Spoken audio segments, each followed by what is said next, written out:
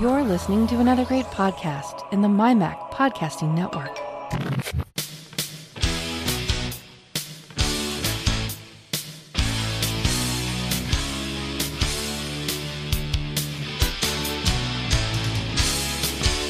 Hello and welcome to another edition of the show where we take a wander around the week in Apple news, reviews, technology, associated products, and all sorts of other things that catch our eye. This is another episode of the Essential Apple Podcast.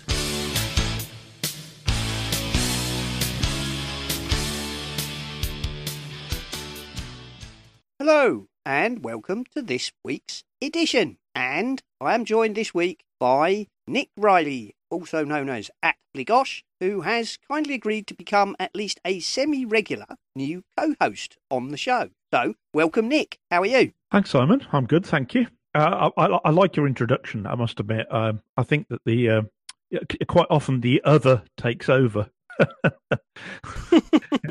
Anything else that takes our attention is often the kind of things that we actually get waylaid into. Well, never mind. That's fine. Yeah. Sometimes there's more Apple news than there is others, and sometimes other things are slightly more interesting. Indeed. But this week, I have to say, Nick, we are swamped with news. Loads of stuff. It's been a news bonanza this week. Well, I suppose we'll just crack on, shall we? Sounds good to me. We've got so much to do. Right. Well, the big news of the week is, of course, new MacBook Pros with new processors, more RAM, a newish keyboard, newish, not quite new, more spec, more money, more Pro, more cash. Yeah.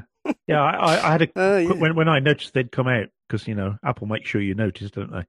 I thought, I wonder how much these cost fully spec. Yeah. They get over £6,000, and I thought, wow. Oh, yeah, I know. Mind you, I took a look. Only applies to the touch bars, so the non-touch bar. If you want one without the touch bar, you're still buying the older spec. Right. So that only goes up to 16 gig of RAM and has the 7th gen processors. They've also divided it this time. I noticed that if you want the highest of high spec, you've got to have the 15-inch. The 13 does not allow you to have the i9 processor. Oh, that's interesting. I wonder if that's space and temperature and stuff. If it's anything, I suspect it's to do with temperature. Yeah, thermal requirements. But overall, I thought they looked quite good. Now with 32 gig of RAM, although I noticed to do that, they've had to go back down to, is it DDR3 rather than the DDR4? Oh, right, okay. Yeah, well, that was part of the reason they couldn't have more than 16 gig of RAM. Right. Because whatever it was they put in the last ones, I think it's DDR4, doesn't support it. I think pros are the very sort of people who are going to make use of 32 gig, in all honesty. And I think my iMac in front of me has got 8 in, and it's more than enough for me. But, if you're someone who's doing lots and lots of stuff all at the same time, you're going to want plenty of memory, and particularly if you're doing graphical and photo stuff. You're just going to need that extra memory. I mean, they also, of course, these new ones also support eGPU boxes, which Apple also announced. That's the external graphic cards things. Yeah, external graphics boxes. And along with the release of the new MacBook Pros, they announced the first graphics box, I think. I forget it's from Black Magic or somebody. I didn't put it in the notes. Stupid. Oh, right. Okay. That sounds good. Anyway, if you're in need of that kind of graphic processing, then that's all good. If you're in kind of that noise, I wonder if I put it in the Slack. Anyway, it's all over the web. You can't miss it. If you're interested in it, I'm sure you'll have no difficulty finding it. I don't really know. I mean, about time, really, I think is all you can say about that. It's eighth generation core processors. I was hearing someone talking about keyboards, and they said something like, so they're not saying it's a repair or, and I thought, well, no, of course they're not. No, they're not going. What they're even saying if they've is made them better, they're not going to say that's what they're doing. It says, I believe they described it as a better typing experience. Yes, I was hearing someone say they were quieter than the previous and they're ones. supposed to be quieter. Yeah. Now, I did read somewhere, might have been iMore or iFixit, I can't remember, who said that what they found was that they detected that the click was not necessarily actually lower in decibels, but it was at a slightly different pitch. Oh, right, okay. Which makes it apparently, less annoying to the human ear. But there's all sorts of things about the human ear that's quite interesting. I mean, you know that I'm a musician and I play the church organ. And one of the things you learn very early on is if you want to accent something, sort of make something a little bit louder for a particular note, you can't do that on the organ because when you press the note, the pipe sounds and that's the end of it. It's not like a piano, but you is can it? Fool the ear into thinking there's an accent by very fractionally delaying the entry of the note, right? Which is interesting. And I guess this is the same sort of thing. If you change the angle the pitch a little, then it just fools the ear into thinking that it's significantly quieter. Mm. Well, the other thing, of course, is digital trends say that in a teardown, what they found is that there is a thin silicon sheet that was not there before. That has been inserted under the keyboard, underneath the switches, I think, or maybe it's just directly under the keyboard. It wasn't precise. Which Apple was saying is there to soften the end of the travel of the key and to help deaden the sound. But I think most people's immediate thought is, and what is the main reason you put a silicon skin on a keyboard? It's to keep those crumbs out. It's to stop cruft getting on your keyboard, isn't it? It's prevent ingress of things that should not be. Yeah, I'm the worst. I'm the worst person at work for eating my sandwiches over my keyboard. So I dread to think what's growing in there. Well, I used to hate the worst Apple keyboard of all time was the one I called the crumb tray. Oh right, which was the white buttoned where they removed all the case, but so the body of the keyboard was that clear perspex tray. Oh, I know what you mean. Yeah, and it had the old-fashioned, long travel keys. It was the worst keyboard of all time, actually, that Apple put out, in my opinion, and it was clear, and you could see all the cruft that was in it. It was lovely. Yuck. You could see all the crumbs and bits of fluff and other gunge that had accumulated in there. Very unpleasant. Anyway, so Apple are not saying that this silicon sheet is there to prevent the keys from misbehaving, but most people seem to think that probably is why it's really there. I don't know. I mean, I can imagine it would help soften the end of the travel, although there's so little travel in those butterfly keyboards, I think you'd notice. Yeah. Oh, but they've got to do something, haven't they? Because there was so much fuss about it one way or another. Oh yeah. So I'm sure whatever they've done will improve it. So because they don't. I suspect by not claiming that it's a fix, then if it doesn't work as well as they hope, it's not the end of the world. Well, and I mean, if you come out and say if they had said it was a fix, they're opening themselves up for all sorts of litigation, saying, well, if you're fixing it, there was something wrong with the previous one, so fix those. Well, there's that. Plus, of course, if you say we've done this and it will improve things, and it doesn't, then you're also opening yourself up to getting hammered, aren't you? To go along with that, I've got a link here. Mac Rumours. I've got a link to Apple outlines the 2018 MacBook Pro repair options and parts availability.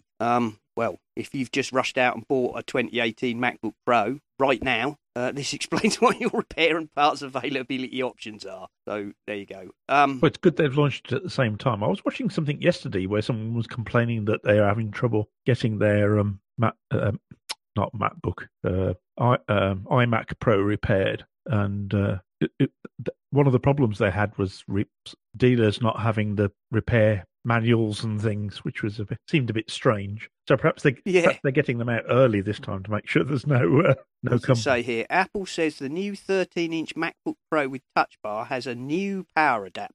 Replacements available late July. A 61 watt, according to Apple's website, and the external design appears to remain the same. So potential changes may be internal. Keycap kits will be available from mid-August. Hopefully they will be needed less, as the MacBook Pro 2018 has a thin silicon barrier underneath the key, which they believe is to prevent dust and other particulates from causing keys to stick, repeat, or function inconsistent. Yeah. But Apple say is to help cushion the... Well, it's probably both, isn't it?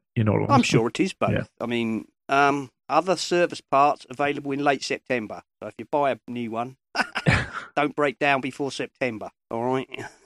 Yeah, You might I not would be able hope to that get if I any parts. seriously damaged it within the first few weeks, they'd just replace it. Just replace it. Yeah. I know. Anyway, there we go. Well, you would hope, wouldn't you, if you had a brand spanking new somewhere between £2,000 and £6,000 worth of laptop and something went wrong with it, they'd just go, here's another one. Yeah, you would do. I'm not sure they're quite as prone to doing that as they once were, but from what I've heard, have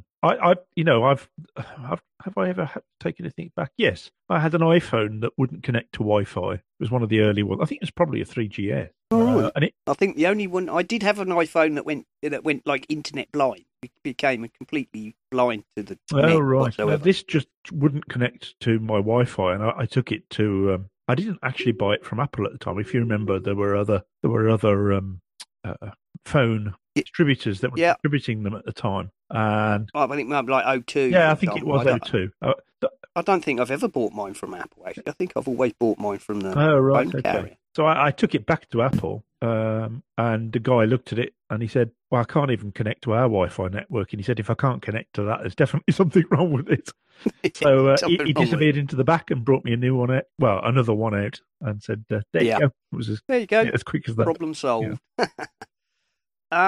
iMore have a piece here called Apple is back in classic pro mode and we're getting new Macs to prove it, which was an interesting read. I can't say I agree with all of it, but it's worth a read if you're interested in that. They're basically, what they say here, new 32 gig 4 terabyte MacBook Pro, 18 core Xeon iMac Pro, new modular Mac Pro and Pro display on the way. They're definitely aiming it at the pro level, aren't they? I mean, most people of most people with my salary wouldn't be able to afford most of them, in all honesty, unless you saved for quite a long time. But there's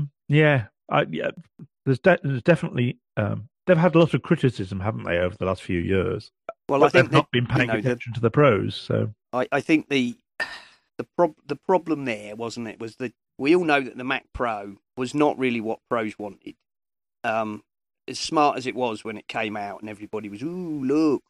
But it wasn't really what pros wanted. Then they found, they made a big gamble. They took a really big gamble on the kind of multiple GPU road and distributed GPU processing on that model. And it just didn't happen. The industry didn't. The industry didn't go that way. Nvidia and who are the other ones? Anyway, they all went on let's just make bigger and more ludicrously ramped up GPUs. It just proves, doesn't it? It doesn't matter how good you are at gauging the what's the word I'm after?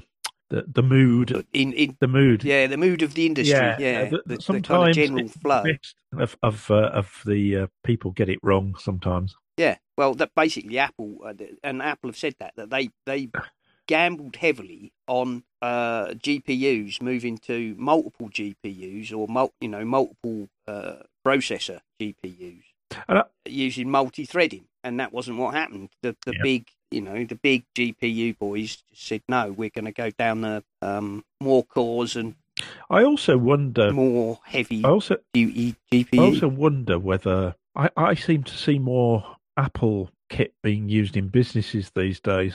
And I wonder whether they're playing to that as well. The fact that a larger proportion now than used to buy, especially as they keep pushing the prices up, that they're actually catering more for all those business people who want a snazzy laptop, basically, that does lots of powerful stuff. Yeah, I mean, I've looked at this, and I looked at the new MacBook Pros, and they're lovely. They really are. But even the level at which I'd want to buy in going to set me back $2,000. Yeah. Yeah, they are. And unfortunately, because you look at the base spec and you go, all right, well that's £1,500. That's but then you go, right, well I need more SSD in it than that. I want at least 512 SSD, and I want to future-proof it by putting some more RAM in it. And then all of a sudden, oh wow, that's like £2,200. Yeah, it's always it's one of the things that's always annoyed me a little bit about Apple. I understand that they've got to have some way of generating income by differentiating the models with the different amounts of RAM and SSDs and whatever. But I've just always found it a little bit irritating how they make a good profit off everything. So if you do add an SSD, it doesn't go up by the cost of an SSD in a little bit. It goes up by it goes up by at least double. It's like £200 Yeah. to take a step up. To take a step up on the SSD ladder is £200. And that's always. I mean, even from the very beginning. So my very first iMac was a 2007 24-inch, and I had a look at it, and I thought, okay, I can stretch to buying that, and I'm definitely going for it. And then I looked at the memory and how much they were charging for it, and I thought, and I'm not paying that for memory. No. Well, of course, but at least in those days, you could buy it with the minimum spec. Yes, and fit it yourself, which of course... and it had a little door in the bottom or whatever, and you could, or in the back, depending on which model it was, and you could order your RAM from Crucial and stick it in, and it would have cost you a quarter of what Apple would charge you to upgrade it. But now all these Macs most of them are just, they're just not. You can't, and the laptop's even worse. And if you don't buy it up front, you're stuck. I've never really bought into this idea, and I've heard other people on other podcasts talk about it. That because they're so thin, they've had to do this. They're clever designers. If they wanted to have RAM that you could add yourself, they could do it without spoiling the design of their kit. I don't buy that, I'm afraid. No. I don't buy that. No, I don't. RAM forever in laptops is a little thing the size of 2 postage stamps, isn't it? That you basically insert flat. Yes. Even with the clips, how thick is it? 2-3 mil? No, rubbish. Sorry, don't buy that at all. There's no. I don't buy into that. And the same for hard drives, really. When you look at the amount of space they have in some of these bits of kit, and I know they've used up a lot of the space with battery, because that's always an issue with with devices you're carrying around. You want the best battery you can get. But I sometimes think that, would it really have made that much difference if they'd say, well, actually, this one's got 9 hours of battery life, not 10. But you can change your hard drive up for yourself by just slotting it in this slot. Putting it in, yeah, I know. But I know that's not Apple. I know they're never going to do that. They've gradually closed that down, haven't they? Yeah. I mean, it used to be that you could take on the old ones, you lifted the keyboard up and you changed the RAM, and then you had the old ones. The old iMacs had a little door you undid and you could change the RAM. I obviously recently at work, as I've said before, got a new 27-inch 5K iMac, and I had to argue the toss, with the management about why I should get a 27-inch and not a 24-inch. And what swung it in the end was on that model, the 27-inch has a user-accessible RAM door on the back, and the 24-inch does not. And therefore, we could buy the 27-inch with the minimum RAM spec and then buy the RAM from Crucial and put in, and the difference, what we saved on buying the RAM made the difference between the 24 and the 27. Having said all of that, and I think it's most prevalent for professional users, having said that, for the average user, I never find myself running into problems with 8 gig of RAM. So, no. So for the average user, I think, what Apple gives us is probably more than sufficient. But I just find it annoying that if you want to say, I expect this machine to last me, 5 or 6 years, and I suspect that RAM demands of software over that time will increase. Yeah. I'd like to future-proof it by going to 16. I kind of begrudge being charged £200 for what I know I can buy online for about £50. Yeah. So, yeah. But there we go. That's Apple, and we just have to live with this. Yes, that's right. Or don't buy it. I mean, I suppose. Or don't buy it. Yeah. Just or buy something second hand. That's the other option. And a lot of people say, I've had this Mac for 7 years. Well, they probably have, because replacing it is very expensive. And the fact is, they last that long. So why not? They do. I mean, my MacBook Pro is about this Mac. I think it's mid 2012. Yeah, this one. Yeah, I think I've got a. I think my I've got a MacBook Air which I don't use very much, in all honesty. I think that's 2012, or it might be 2011. I mean, my the machine I was using at work which, until I got the management to replace it with the 2017 27-inch 5K, was the 24-inch 2011 iMac. Uh-huh. So, we might be professional users, but we certainly, expect to stretch the life of our machines as far as possible. Absolutely. Yeah, my 24-inch has been... before this, I had this. I've got a 21-inch at the moment, but before I had this, I had a Mac Mini, which I really loved, and before that, I had an iMac, a 24-inch iMac, which got sold on to a friend at work who's still using it. Yeah, yeah. These machines. We often overestimate how much power we really need. Yes, I'll be honest. Yeah. It's like looking at I don't want a space spec. I think I should add more RAM and bigger hard drive, and I want a better processor. And really, I bet you probably don't. And a lot of the people who are doing podcasts, particularly video podcasts, are going to be doing video editing anyway, which needs the power in the first place. Yeah. Anyway, so they're always going to want more, because processing video takes time. Yes, it does. But even then, I suspect you'd find that 16 gig would, sure, if you're a professional 3D animator, you need absolutely every ounce of juice you can wring out of a machine. But if you're a hobby video podcaster, I'm sure 16 or 24 gig or something would be more than adequate. Yeah, and it depends on what you're a professional in, of course. Well, yes, it does. Yeah, Anyway, the other Apple story, or purely Apple story this week, Nick. Apple's iPhone 6 had the highest failure rate amongst iPhones, but the Samsungs are worse. From the Next Web, and I read this, and I'll be honest, it was a bit of a you don't say. Oh, right, a bit of clickbait. Well, I mean, it's interesting, right? The top 10 iOS failure rates by model. iPhone 6, 22%. That's not great, but that's 4 to 5 year old phone. Yeah. I mean, and this is quarter one, so I'm assuming that this is not overall lifetime, right? So the iPhone 6, which is a 5-year-old model, apparently had a failure rate of 22%. Now listen to this: 6S 16%, 6S Plus 9%, 6 Plus 8%, iPhone 7 8%, 7 Plus 7, 5S 5%, which is a little bit of an anomaly, I thought. Yeah. But the iPhone 10 3%, iPhone 8 Plus 3%.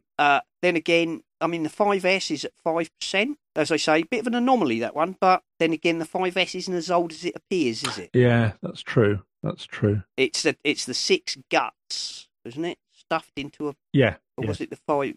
or was it the 5... I don't think know. It was. Anyway. I think it was. I think you're right. I think it was the 6 guts in a... Anyway, yeah. Whatever.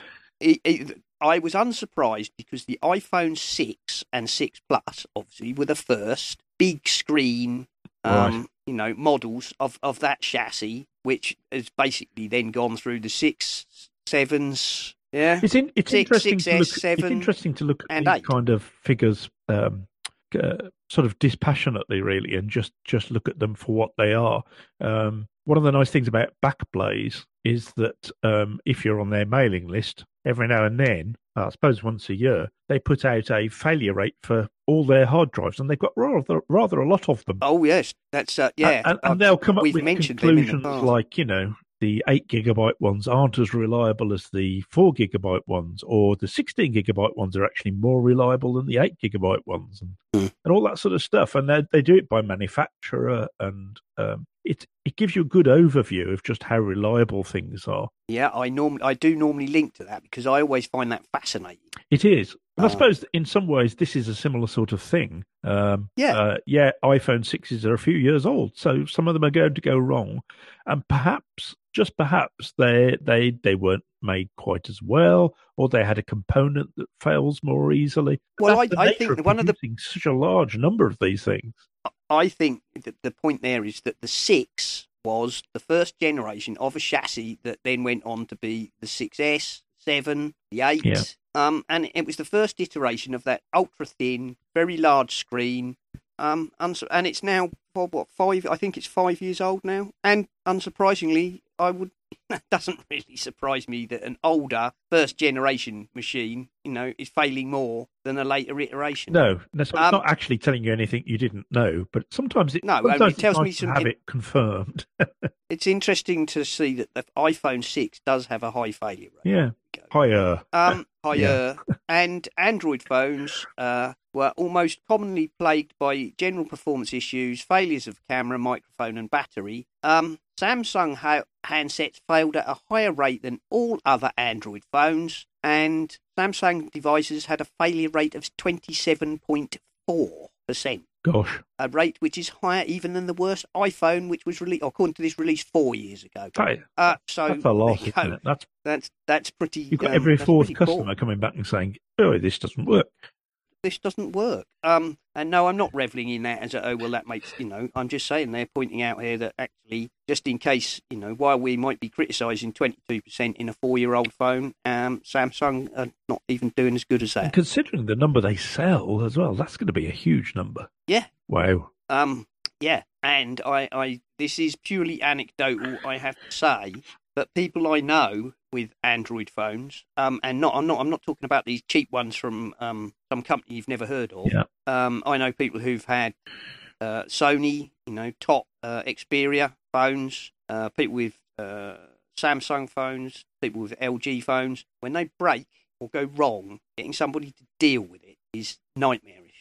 Yeah, because they haven't just got one place to go to, have they? That's the problem. And what they get, most of them, is, oh, well, that's, you need to go back to the seller, or that, it just gets ping-ponged backwards and forwards. No one wants to deal with it. Yeah. So actually getting warranty repairs can often be hellish. So if you're lucky, you actually have one that's okay. I mean, not my last phone, but a couple of iterations ago, I had an HTC One, I think it was. Okay. And my colleague has it now, and he's still using it quite regularly. So yeah. If you're unlucky, then you're probably going to be more unlucky than if you own an Apple one. Yeah, two guys at work had LG G5s, I think they were called. Oh yeah. And they both failed, and they both had exactly the same problem, and they both had a great deal of difficulty getting it resolved. And in the end, they both bought iPhones. Interesting. There Not we go. Surprising, but interesting. No, but why did they buy? I think one of them had an iPhone before and had changed. I think the truth is there were quite a lot of us, because I went over to I had an LG G4, so I had the HTC last, I think, and I had the LG. Oh no, it was the other way around. I had an LG G4 after that. But the fact is, the only reason I went to the dark side, as it were, was because they hadn't got a large iPhone. And I wanted a larger phone. I mean, I've got a 7 Plus now, and I love it. I like the size of it. It works well for me, and that's what I wanted. So yeah, I did go over to Android for a while. And, experience isn't that bad, really. No, I don't. I'm not an Android hater, and I never have been. Neither am I. But I must admit, the things I hear, it's the niggly things that you hear that think, well, and it is. And when I came back to the iPhone again, once they were making larger phones, it felt like coming home. I must admit, even though I'd really enjoyed the change, it really felt like coming home, coming back to Apple again. Yeah, I think that is the big thing. I'm pretty sure that the big, and all the analysts have said this, that the lack of a big screen phone when everybody else was going big screen did hurt Apple a lot. That is where a lot of people did, take the plunge and jump over to a Samsung or an LG or whatever to get a bigger screened phone. Yes. But I think a lot of them in the end came back again as soon as Apple, which is why the 6 apparently was such a huge seller. Well, I must admit, one of the things I do like, I can't afford a 10, in all honesty, until they become second-hand and a lot cheaper than they are now. But, no, it's not so much I can't afford it. I can't justify it. I can't justify it either. You're the same as me. I'm not prepared to spend that sort of money. But I do like the fact that it's actually got the rim of it is quite small. Because when you look at the 7s and the 8s, and they've still got quite big tops and bottoms to them. And the things I did like about having the Androids were both of them were almost all screen. And I did like that, I must admit. So maybe a 10 eventually.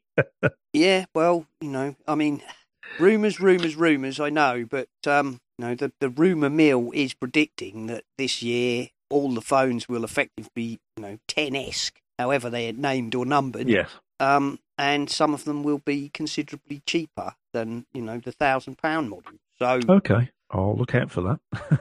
That is the rumour. Yeah, that is the rumour, of course. Well, I'll tell you what, Nick. Why don't we take a break and let John Nemo do his hardware store, and we can fill up our cup of tea, and then we can come back and look at some of the other stories. Some software, how's that sound? indeed. Yeah, indeed. Right. Jolly good. All right, John, take it away. There is an audio gear and accessory company called Brainwaves. That's BrainWavz, Brainwaves Audio, and their website is brainwavsaudio.com, BrainWavzAudio.com. They sent us 2 headphone accessories. The first one is called the Truss, TRUSS. And when you look at it from one direction, it looks like one of those new prefab truss frames that you see on new home construction. But when you turn it the other way around, there is a 3M sticky pad that you pull the cover off and you stick to the bottom of your desk or table, and then you can hang 2 pairs of headphones on it. It's the Truss Dual Headphone Hanger for $18 US from Brainwaves Audio. Very straightforward. Just realize when you stick this baby on your desk, it's a one-way trip. The adhesive is very, very strong. You can get it off, but you will need to use a different type of glue or adhesive the second time, because once it sticks, it stays stuck. It's all heavy-duty metal, beautifully built. It'll actually live longer than your house, than the trusses in your house. It's built to last forever times 3. So you stick this underneath your desk or table, wherever you want your headphones to reside, and you can hang 2 sets of headphones if they are the traditional type with a headband, or you can hang any number of earbuds with the smaller cables. So have a look on our website on essentialapple.com for the links and the pictures of the Truss Dual Headphone Hanger from Brainwaves Audio. Again, $18. From the same company also comes the Hengja, or Hengja. I guess it's meant to be like Hanya. Hengja, Hengja, or Hengja, Brainwaves Audio, adjustable headphone hanger. This is for a single pair of headphones with a traditional headband, or again, several pairs of earbuds. Unlike the first one, this does not use an adhesive. It uses an adjustable screw, a really heavy-duty screw. So you can clamp this onto any table or chair, anywhere horizontal or vertical, because it comes with a adjustment tool to help you screw it in place and also to help you rotate the part where the headphones reside. You must see it on the website. This is only $15 US, so you can get both of these or either of these for very, very low cost. They will outlive you, your house, and your headphones by many generations. So look at the website for the Hengja and the Truss. Have a look at these as ways to place your headphones in a stylish, elegant, and secure location, either portable for the single-purpose Hengja or the dual headphone purpose Truss. Nemo's Hardware Store, back next week. Thank you, John. And, of course, all the links and the prices for that will be in the show notes. Well, Nick, there's still so many stories left. It's just unbelievable. Right. We'll skate over some of them, I think, but we'll talk about most of them, I think. Anyone take your fancy to start with? Well, let's talk about Serif and their stuff to start with, shall we? Yeah. Okay. Well, yes, the big news of the week, of course, was Affinity have released Designer for iPad. And I put their press release on the website, so there's a link to that. yes, they've released Designer for iPad. Now, I'm not quite sure from their description whether it was for iPad Pro only, because obviously a lot of it's about pencil support. Yeah. And at the moment, they have a launch discount of 30%. So at the moment, you can buy Affinity Designer for iPad for an introductory price of £14 in the UK. That's pretty good. Yeah, but do hurry if you want it, because it ends the 25th of July. What does it say? Affinity Designer for iPad has been fully tailored to harness the explosive power of iPad's cutting-edge technology, from advanced graphics processing to the latest iOS functionality and precision dynamics of the Apple Pencil. So again, it still doesn't actually say there whether it's for iPad Pro only, but I guess you would be able to find that out from the website. Yes. And I don't really want to talk about it too much, Nick, because on Thursday I have the CEO of Serif Affinity coming on the show to talk to me, and I will obviously talk to him all about that and several other things I'd like to know about Affinity and the history of the UK Serif company. Yes, cool. So that will be very interesting. And yes, so I'm looking forward to that. I think we were talking earlier about the fact that I've owned some of Serif's stuff when it was PC only. Yeah, well, I've used Serif stuff for years on Windows. It's and recommended it endlessly to people. Yeah, so excellent. Because that should be really good. I look forward to hearing that. Yeah, that would be good. And also it seems to be a bit of a photo / iPad week. Sky Luminar have released an update bringing many improvements, new camera support, and so on. And Digital Photo Review has got a review there. Link in the show notes. Well, there's not really a lot to say about that, is it? If you're a Luminar user, then you will know. We've had Skylum on the show a couple of times now to talk about their product, and so new version has been released as was promised, but still apparently not the digital asset management. Right. But he did say September or autumn, didn't he? On the show, he said it would be this year. Yes, and probably in the fall. So no digital asset management yet, folks. But he promised us it was coming. And there was a tweet here which Alistair Jenks retweeted, which is what brought it to my. Luminar can also be used as a plug-in for Affinity Photo. There you go. Yeah. So two Photoshop competitors that can actually be used in tandem if you want to do that. And so how do these plugins work? I mean, not being a graphical sort of person. Well, what they tend to do is allow you to access the functionality modules inside one application from another. Oh, right, okay. So if there's a particular tool you want to use that isn't available in Affinity Photo, then you can use Luminar's bit. Yeah, for example, I mean, Affinity Photo is very much a Photoshop competitor. Yeah. And designed very much for photo manipulation and so on. I know there's always a crossover between digital darkrooms and photo editors per se. Yes. But they do somewhat slightly different things. And of course, Luminar has a whole load of things like its AI, auto-adjusting features, and it has some really fabulous ways of brightening up pictures. And yeah, that sounded really cool when you interviewed him. Yeah. So those you can bring some of that if you've got Luminar, you can bring that in to, rather than having to save your picture halfway through, export it, take it to Luminar, do something else, export it, bring it back into Affinity. You can access the by using plug-in technology in the same way as you get things that plug into iMessage now.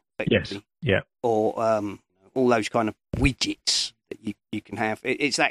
That's what it does. Allows you to use the functionality of one application inside another. That's good. Yeah. So there we go. Good to see that Luminar and Affinity, who are both Photoshop competitors, of course, are working together to some extent there, because as Alex from Luminar said, we're more of a Lightroom replacement than a Photoshop. Yeah, and of course, and Affinity very much is a Photoshop replacement. Yes, and of course, Adobe isn't sitting on their hands either, because it appears that they're building a full version of Photoshop for iPad.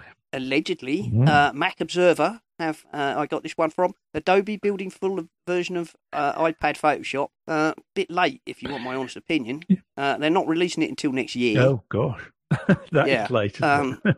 That is late, and I'll be honest, on mobile, Adobe have been faffing around for years with kind of cut down versions of bits of their software. There's no Illustrator for iPad. There's a sort of Adobe Illustrator-ish light thing, and they had various photo apps, but none of them were really, none of them were the whole deal. I wonder what's made them go for this. Is it simply that they feel that they're powerful enough to run Photoshop or something that's very Photoshop-like on the iPad? I suspect that the iPad Pro has something to do with it. Yeah. But I also suspect that Adobe are waking up to the fact that people like Skylum and Affinity and several others, I'll be honest, are beginning probably to take their market share. Yeah. Yes, lots of sales is always going to drive you. There's always going to be. Yeah. It is. I'm not sure Adobe were convinced that the iPad was really going to make a big dent in their, I don't think they necessarily grasped how something like the iPad or the iPad Pro might attract a lot of creatives. Yeah. I think a lot of people underestimated the iPad generally. I mean, I use my iPad quite a lot for music and for sheet music, that is. And it's just brilliant for that. And the tools available on the iPad, there's nothing else out there like it. No, that's not strictly true. There are one or two others, but there are, in my opinion, graphically and user-wise, there is nothing to match the iPad for that. No, and I think that, and I think, I really do think that. I mean, Affinity Photo, when it came out, that won awards almost straight away. It won universal acclaim. And they didn't really waste any time getting an Affinity Photo for iPad out. And then when the iPad Pro, I think it may have been when the iPad Pro came along, but with pencil support, so that you could do all sorts of things in Affinity Photo on iPad. Well, there's probably a lot of people out there who would really like to be able to take something that is of a similar power to Photoshop, but with them in a device that is light and easy to carry around and doesn't involve having to plug it into the mains all the while and all those sort of things. Yeah. All the advantages of mobile device stuff. Yeah. I mean, the thing with Adobe as well is, ever since Creative Cloud being subscription-based, is, if you're paying the subscription, then obviously you have access to all of Adobe's products, but it's not a cheap hobby. No, now, if you're a professional, if you're a professional, and I've said it before and I'll say it again, if you're a professional and you're using that technology to make money, then it's simply a business investment. Yes. But for pretty much everybody else, Adobe have shut, most non-professional users out, because people do not want to pay £20, £30, £40 a month to be able to use that software. And this is where Affinity came along and said, no, we're not doing a subscription. We're not going to go down that road. We are going to turn out professional quality, Adobe challenging apps, and we're going to sell them to you for, 40, 50 quid. I mean, as you say, this designer for iPad, the full price is only £20. Yes, which is, it's ridiculously cheap in comparison to Adobe, isn't it? Yeah. So Adobe is building a full version of Photoshop for for the iPad. Well, good, about time. I'm sure some people will be very happy about that, but we'll wait and see how good it is. We will. Yeah. And I don't know. There we go. And we were talking about Backblaze and their yearly hard drive failure review. Yes, which is always very interesting. On their blog this week, they had a backup awareness survey, which apparently, Computer Backup Awareness 2018 is getting better and worse. Back in June 2008, Backblaze launched the first backup awareness survey. And then it says here that every year since, we've commissioned the people at Harris Poll to conduct a survey. And we've asked a simple question: how often do you back up the data on your computer? Well, they've got the charts here. The people who never back up has fallen from about 40% to about 25%, and the people who back up yearly, monthly, weekly, and daily have either steadily risen. Daily, bizarrely, got better and then has dropped off in the last year or so. I wonder how much of that is to do with cloud. Possibly. If you start putting a lot of your stuff in the cloud, you probably don't feel the need to. The number of people who back up monthly has basically steadily increased. Although, nearly all of them have fallen back in the last 2 to 3 years. So they were sort of climbing steadily till about 2015 or 16, and then they've dropped back in the last couple of years, which is why they're saying it's getting better and better. Better and both better and worse. Overall, more people back up, and the people who never back up has steadily decreased. That's really good news, but I suppose the downside is that 1 in 4 people still risk losing everything that they... all their digital assets, all their digital life. I mean, they've got a pie chart here. In 2008, the number of people who said they never backed up was 35%. 2018, it's down to 24%. At the other end, the number of people who back up daily is steady at 6%. That doesn't actually surprise me, because I suspect even 10 years ago, the sort of people who feel the need that they cannot afford to lose any data at all are the same people like me who still can't afford to lose any data at all. I wonder if it depends on who they're asking the questions to, doesn't it? I wonder if that question is couched correctly when they're actually asking it, because if you say to most people, do you back up daily? They'll say no. I'd probably say I wouldn't back up daily, except that I have time machine running. So I do. No, they see what they say here. They do say what the question is. Right. It says, because they asked Harris Poll to do it, so I assume they just do a standard, they've got a link in here apparently so you can look at the methodology. Oh, right. Right.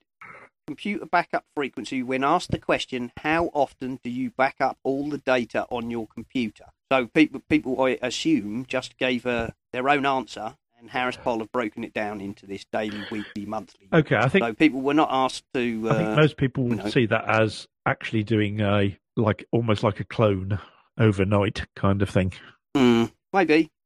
Anyway, there we go. I found that quite interesting. The people who back up yearly, which to me strikes me as way, way, way too infrequently, was 20%. Now it's 26%, which strikes me as going in the wrong direction. Yeah. Do you know we were talking before the show about my old 24-inch iMac and how I sold it on to someone at work.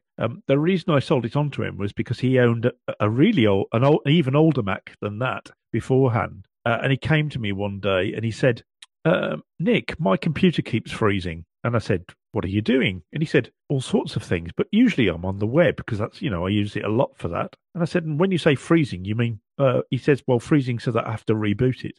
And I said to him, is it making clicking noises? And he said, yes, it is.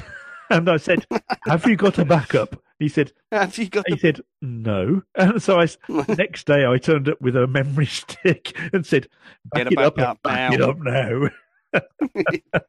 And he did. Anything. Back it up now. Back it up now. So there we go. What that actually says is there's still far too many people who are not paying attention to the endless advice of people like us, which is back up, back up, back up again. Yes, absolutely. And there really isn't any excuse now, is it? I mean, there are services like Backblaze, you've got Time Machine, you've got... Well, I told someone at work about it this week, and I said, it's only 2 or 3 quid a week, 2 or 3 quid a month, and you've got all that stuff backed up. Yeah. And then you've got services. If you're an Amazon subscriber, they give you, I think it's unlimited photo storage space. Yeah. You can tell your iOS devices to send your camera roll directly to Amazon. There's no excuse. Yeah, and if you trust Google, you can always have Google back up your photos as well. So. Yeah. If you're not, I know you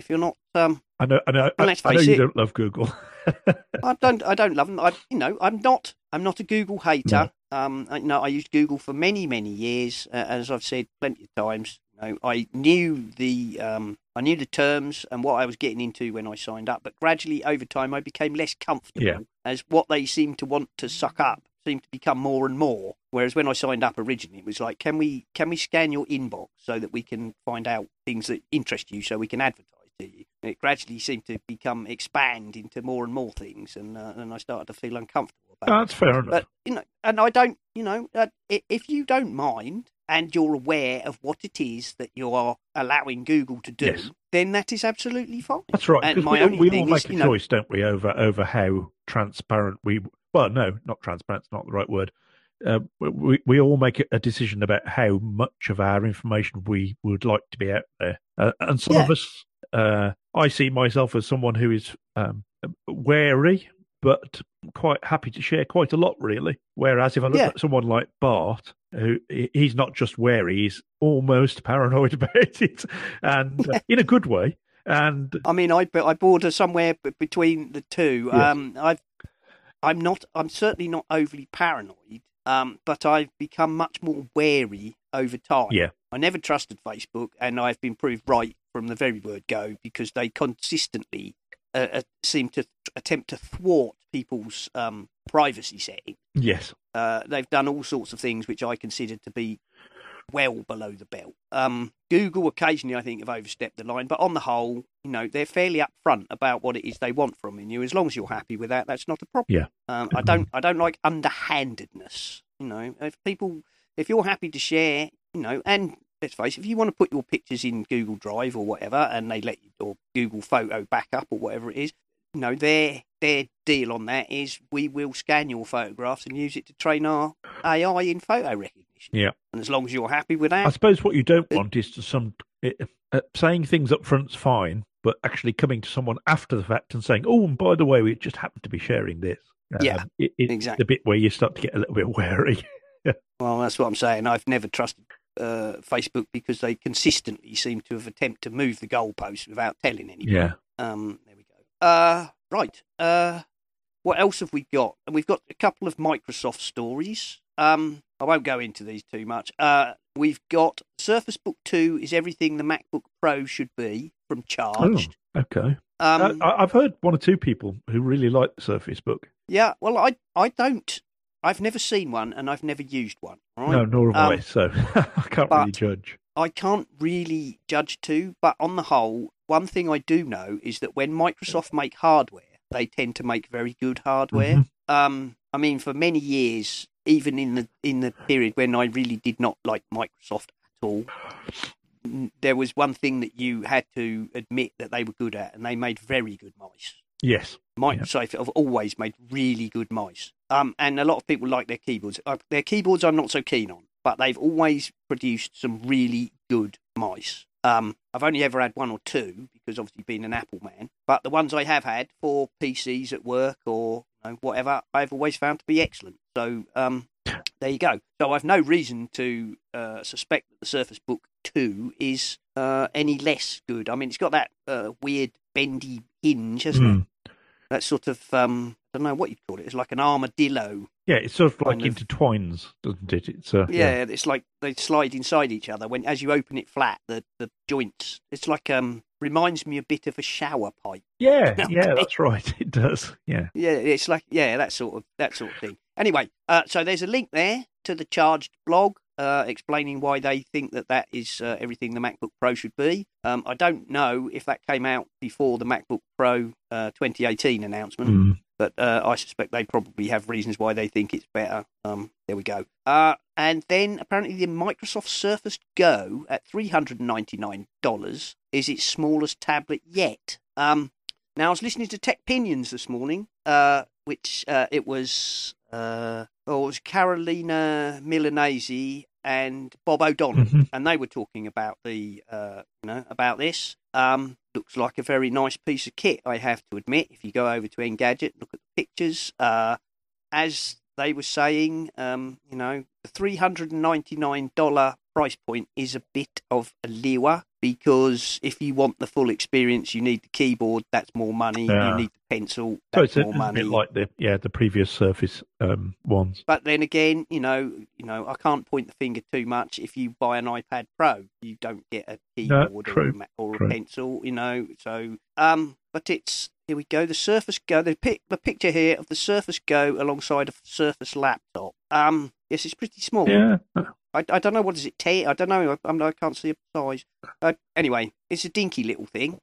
People seem to really like their MacBook Air 11-inch ones. Yes, if you don't need screen estate. That's right. If you use it mostly for browsing, portability, and all that email, sort of stuff, and all those things, I think it's lovely. I think it's a wonderful little machine. All these sort of ultra. I mean, they're almost the sort of spiritual successors to the Net. Yeah. Which the netbook, I know it was a fad and everybody was on about the netbook, and it was, but people say, oh, the pad, the iPad killed the netbook, or the ultra lightweight, mini laptops killed it. I'll be honest, I think you'll find the smartphone killed the netbook. Yes, I think that's true.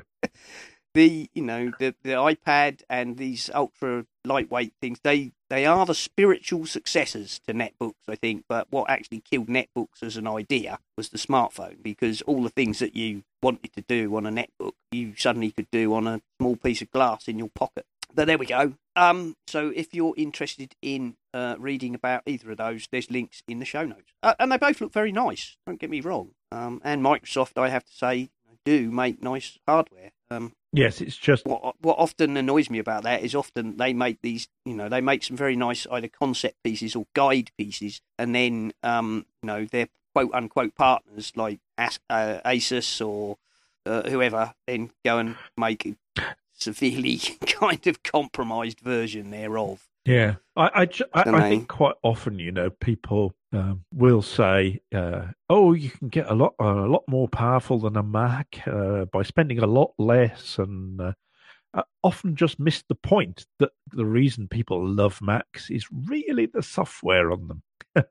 Yes, then there is that, and that it doesn't really matter that they're significantly cheaper, because if you can't run Mac OS on it, then if you're a Mac person, it's hard to get across, isn't it? Sometimes, yeah. I mean, there was chatter in the Slack room earlier this week about Windows 10 and people saying Windows 10 is a lot better, and the general consensus there was yes, Windows is definitely better than older versions of Windows, but it's not Mac OS. Yes. And yeah, I said quite freely, I don't mind. No, I don't mind Windows 10. I use it in a virtual machine at work. I use it quite a lot. I don't have a problem with it. I'm not sure I would want to change to it as my 100%. Same here. My all the time. Right, well, we've been going quite a long time, Nick. So, what should we skim over here? Security, Apple released 11.4.1, blocking the passcode cracking tools by turning on the USB restricted mode, which we've talked about in the past, of course. This is, I don't really know why these are stories, really, because in all honesty, we know it's going to bounce backwards and forwards. Yeah. They're going to find another way of stopping people getting in, and then someone else is going to find another way of getting in again. It's just what we've come to expect, isn't it, with the way things are? Yeah, I mean, the thing here is The Verge are saying that this, the USB restricted mode can be bypassed by plugging in a USB accessory, which, okay, that's fair enough. I can see how that works. If you seize a phone in the golden hour and you plug something into it, that prevents it effectively shutting down, going into USB restricted mode. But at the same time... that strikes me as a software thing, and I'm sure it won't take Apple long to put out a patch that kills that. Yeah, and it rather defeats the object. I mean, Apple put in the lockout to stop people getting in after it's been locked out, and they've achieved that. Not to stop people who have get in that, as you say, in that golden hour. That's the whole point of doing it that way. What they're saying is if you seize a phone which you wish to use grey key or some other type device do it quick, you plug in it but if you don't have it to hand, plug in some sort of USB accessory and that will apparently block it, stop the lockout. Oh, right. But I'm sure it wouldn't take Apple very long to write a patch to change that. We've got a Cult of Mac. I've got a thing here, which the headline, I don't agree with this very much, actually. It says, UK's Big Brother road signs watch for drivers using iPhones. Well, of course, they're not talking iPhones, any phones. Thank you very much. Yeah, iPhones are not particularly, but that's cult of Mac for you. Yeah. I do like cult of Mac, but they do sometimes like to Exaggerate have odd somewhat. headlines. Yes. Street signs watching for motorists using their phones are being tested in Britain, in Norfolk, in fact, by the way, which is just up the road from me. While I don't want to be spied upon, the fact is we shouldn't be using our phones, in which case this shouldn't be a problem because there shouldn't be anyone doing it. No. Well, it's illegal in this country, as it says here, right?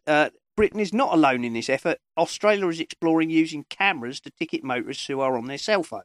Robocop machines which can give traffic tickets are controversial. I've never quite understood. I mean, maybe it's because I'm an old geezer, but I've never quite understood why we get so upset about car stuff. I mean, the road rage and the cameras, and people seem to get so upset about it when if they just stuck to the law, then there wouldn't be bothering to have to spend the money to do it if we just didn't break the law. And I know that's not everyone's opinion, but being an old fuddy-duddy, it is mine. I'm certainly not one. This is not I'm sorry, this is not Big Brother-esque at all. Really, I don't see this as any worse than a speed enforcement camera. Yeah, it's the same sort of thing, isn't it? And they're saying there are limitations here. I mean, this is not saying this has been rolled out secretly across the UK. This is no such thing. There are obvious limitations. Spokesman told the BBC, at current, the system cannot differentiate between a driver and the passengers on a bus, for example. So at the moment, this thing is not doing anything. It flashes up a do not be using your phone. Yes, which you're not looking at because you're looking at your phone, of course. Yeah. What does it say here? There's a thing here saying the camera. Oh, I've missed it now. Anyway, what it's saying is it's not using a camera to photograph you. Actually, I think it should be using a camera to photograph you. If you've got a phone clamped to your ear, then you're guilty. Sorry. However, this is using a radio. I think there's some mileage for car manufacturers to actually solve this problem, because surely if they allowed you to plug your phone in, but not allowed you and to make calls via Bluetooth and all that sort of stuff, but as soon as you pick the phone up, the car cuts you off. Well, that would stop it, surely. No, the system being tested in Australia uses cameras, it says here. This sign points an antenna at the road and it lights up if it detects a phone transmitting to the cell tower. It can tell if Bluetooth is also being used, which tells it not to activate. Right, okay. So at the minute, it's like those signs that flash up saying, the speed limit is 30 when it detects you're going 35. Yes. Which just says, slow down. Or take a break, which seems to be the other one that seems to come up quite regularly. I don't have a problem with this. I don't, actually. No, I don't either. Because I see, there's no excuse. You can buy a Bluetooth earpiece for 10 quid, Nearly every car that's come out in the last few years has hands-free in it one way or another via Bluetooth or via USB plug or whatever. And you can tell immediately when you see someone in front of you. I mean, I followed someone last week who ended up 2/3 of the way on the wrong side of the road and then came back across the road and almost hit the curb simply because they were obviously on their phone. I couldn't see they were on their phone, but a good guess is that they were doing something on their phone. Yeah, no, it's, sorry. Ever since I had a smartphone, one of the first things I did was go out and buy a Motorola earpiece. Yeah. Now, I could actually have my phone connect to my car, but I find it preferable to use a Bluetooth earpiece. Oh, that's fair enough. I prefer that. I find it easier. However, when I get my new car later in the year, I shall be getting a car and it has Apple CarPlay, so that'll be interesting to see how I feel about that. The problem with the Bluetooth at the moment in my current car is if I connect my phone to my car, then the bloody car takes control of the phone every time you go near it. Yeah, they do tend to do that. Yeah, it's like annoyingly, if you're, and as my car actually, parks outside my house quite close. If I'm sitting at one end of the living room and it'll bloody connect to the car, then the phone rings, and what happens is you can hear the phone ringing, and then you realise it's the ringing in the car. Yes. You have to shout out of the window.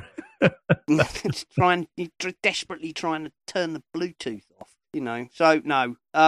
But as I say, so I prefer not to connect to my car. But then again, the car I've got 6-7 years old, so technology's moved on quite a lot. Indeed, yes. My Leaf has a Bluetooth connection, and I must admit I do like it for listening to podcasts and stuff. So yeah, when I get CarPlay, I shall see what I think. What else have we got? And we'll wrap this up fairly quickly, I think.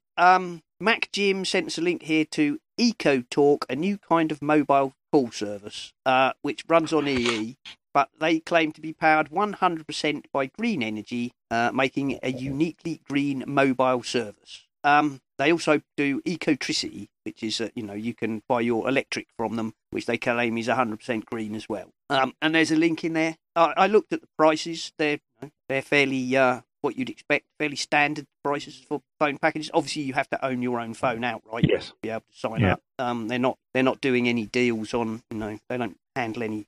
So it's bring your own device. But if you want to, what they do, by the way, with the money, and what makes this slightly different, I guess, is that they put a percentage of their profits into purchasing land, which they then turn into wildlife sanctuaries. Oh, right, okay. So is EcoTalk owned by Ecotricity? I believe so. Oh, right, okay. They seem to be the same. They seem to be the same company. Yeah, because of course Ecotricity's in partnership with Nissan put most of the rapid chargers in service stations up and down the UK. Right. We use money we make from customer bills to buy land back to give back to nature. We buy farmland and let it run wild, making homes for bees and wildlife. So there we go. Jolly good. So if you're into that, and I very much support them. Very much. Good for them. So that was that one. Right. What else was there? Okay. France's Cyber Command marched on the Paris's Bastille Day. This really is just a quick thing. France allowed their newly created Cyber Command, created in 2016, I believe, to march in the Bastille Day parade, and that, of course, is only significant in the fact that France is saying that their military cyber command are as important as any other part of their military now, and that they believe that that's important. Jolly good. Did they have to carry their laptops? Yeah, I don't know. How do you present arms? Present arms. Oh, yes. No, that's all right. I'm not sure slope arms would be quite so good. Anyway, no, it depends on what they're using, of course. Because if they've got iPhones, they would definitely be able to present arms, wouldn't they? Okay. Just a snippet. There's a link here to Matteo Bandai's device-powered objects are designed to beat smartphone addiction. I don't know if you looked at that, Nick.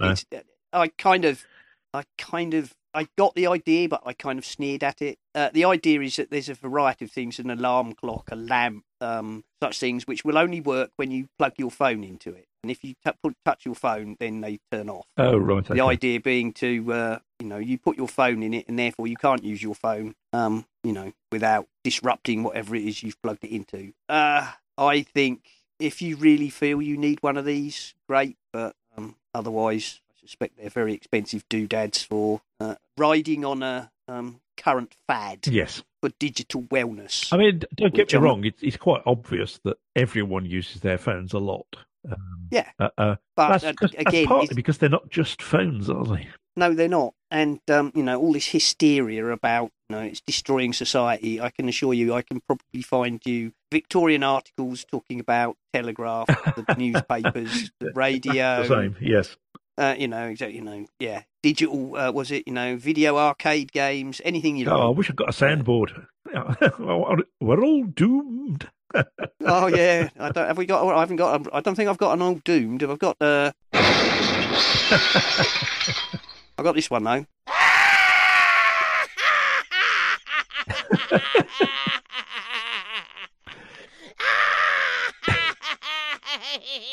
There we go. Very good. Yeah. Yes. Yeah. All right. It wasn't that funny. No.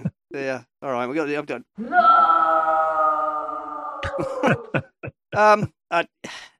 I think this sort of digital wellness, and we all need to put our phones down and whatnot. Yeah, I guess to an extent, but that's just more of a social thing. Yeah, I think it is. it should just make it, if we really think that people looking at their phones, glancing at their phones whilst they're doing something else, if we feel that that's rude and inappropriate, then as a society we should just make it clear we don't think that's acceptable. Yeah, that's true. It's as simple as that. And in all honesty, if you're really interested in something, you're not going to be looking at your phone. No. So I think that's, there's this thing sort of saying about, well, read the article if you're interested. I kind of get the idea, but it just smacks of riding the wave. Talking about CarPlay, Car Bridge for iOS is released, apparently, which lets you use any app in CarPlay, including Waze, Google, Fortnite, Netflix, YouTube, and more. Netflix. This was from Red.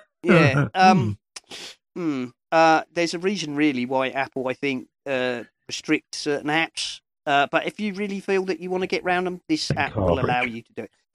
I guess there are some things you might want to use, Waze or whatever. I can understand there would be things that you might wish to. But Waze is coming anyway, isn't it? In the next iOS update. So.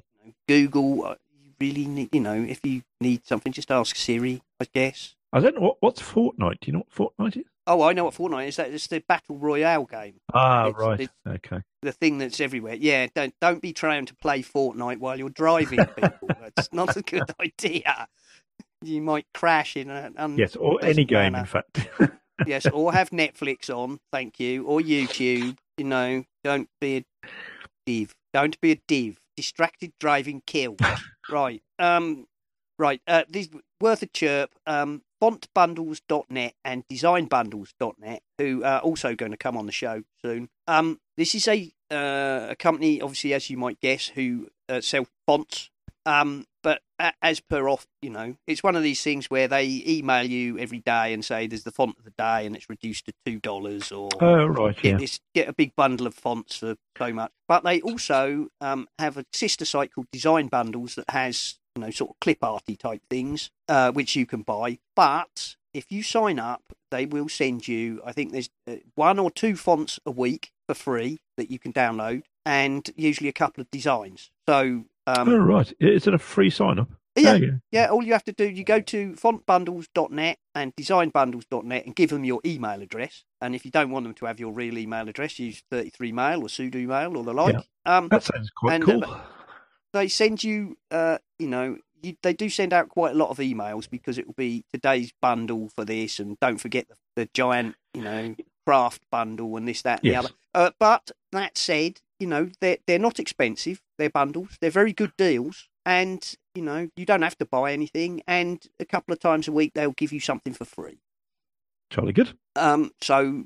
Yes, and they're coming on the show, as I say, to be talking about their service and what inspired them and all the others. And, of course, I still have a few codes left for Donny's giveaway stickers. So if you want one, contact essentialapple@sudomail.com and I'll give you some stickers. And Donny pointed out to me that the way to redeem them, by the way, go to the App Store on the iPhone. Don't try and do it from in iMessages like I do, because then you just get off of Touch ID and I accidentally paid 99p for a sticker pack. Not that I'm going to cry, but go to the App Store on your iPhone and scroll right to the very bottom where you will find a link called Redeem Code or Redeem, and you click that and then you enter the code and you'll be given the sticker pack for free. So that's the public service announcement on how to use codes for free stuff, because I couldn't figure it out. I had to ask Donny, how do I do it? And he said, you've got to scroll right to the bottom. And actually, if you don't know, you would probably give up before you got down there, because there's a long way down on an iPhone. It's a long, long way down the page. Isn't there a key press to get to the bottom or something? No, not that I know of. There's a key press to get to the top. Yeah, there ought to be one to get to the bottom as well, shouldn't there? There's not one to get to the bottom of the page that I know of. If you know of one, please tell us. Yes, please. Please tell us. Right. Well, Nick, that's a long show because there was an awful lot of stuff. There was. So, I guess we'll round it up. Okay. So, thank you for coming on. And you, of course, are on the Twitters as @Bligosh. That's correct. SPLIGOSH. That's correct. And I am on the Twitters as @Serenak, and that's SERENAK. The show is @Essential Apple. The website is @essentialapple.com. And I I think we'll just say goodbye. Shall we, Nick? Yeah, let's do that. Bye, all. Bye, everybody.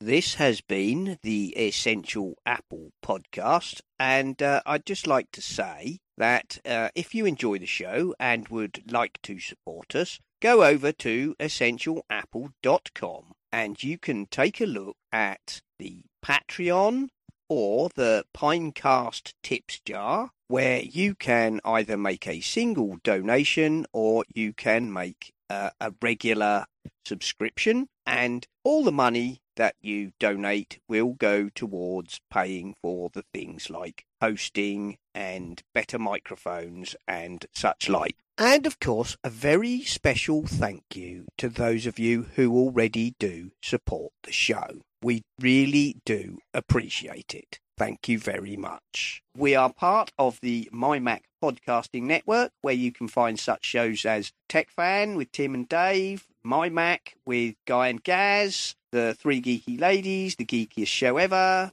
the excellent Bart Bouchotts with his Let's Talk, the Club Nintendo, and probably some that I've forgotten.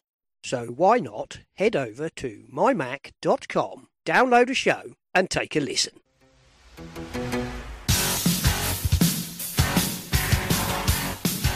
This is Optimus Prime, calling all Autobots. Prime to all Autobots. A new TechFan podcast has been released. Return to base immediately, so that we can all enjoy the humans talking about technology. Repeat, Optimus Prime to all Autobots. A new TechFan podcast from Spotlight Network has been released. Return to base immediately.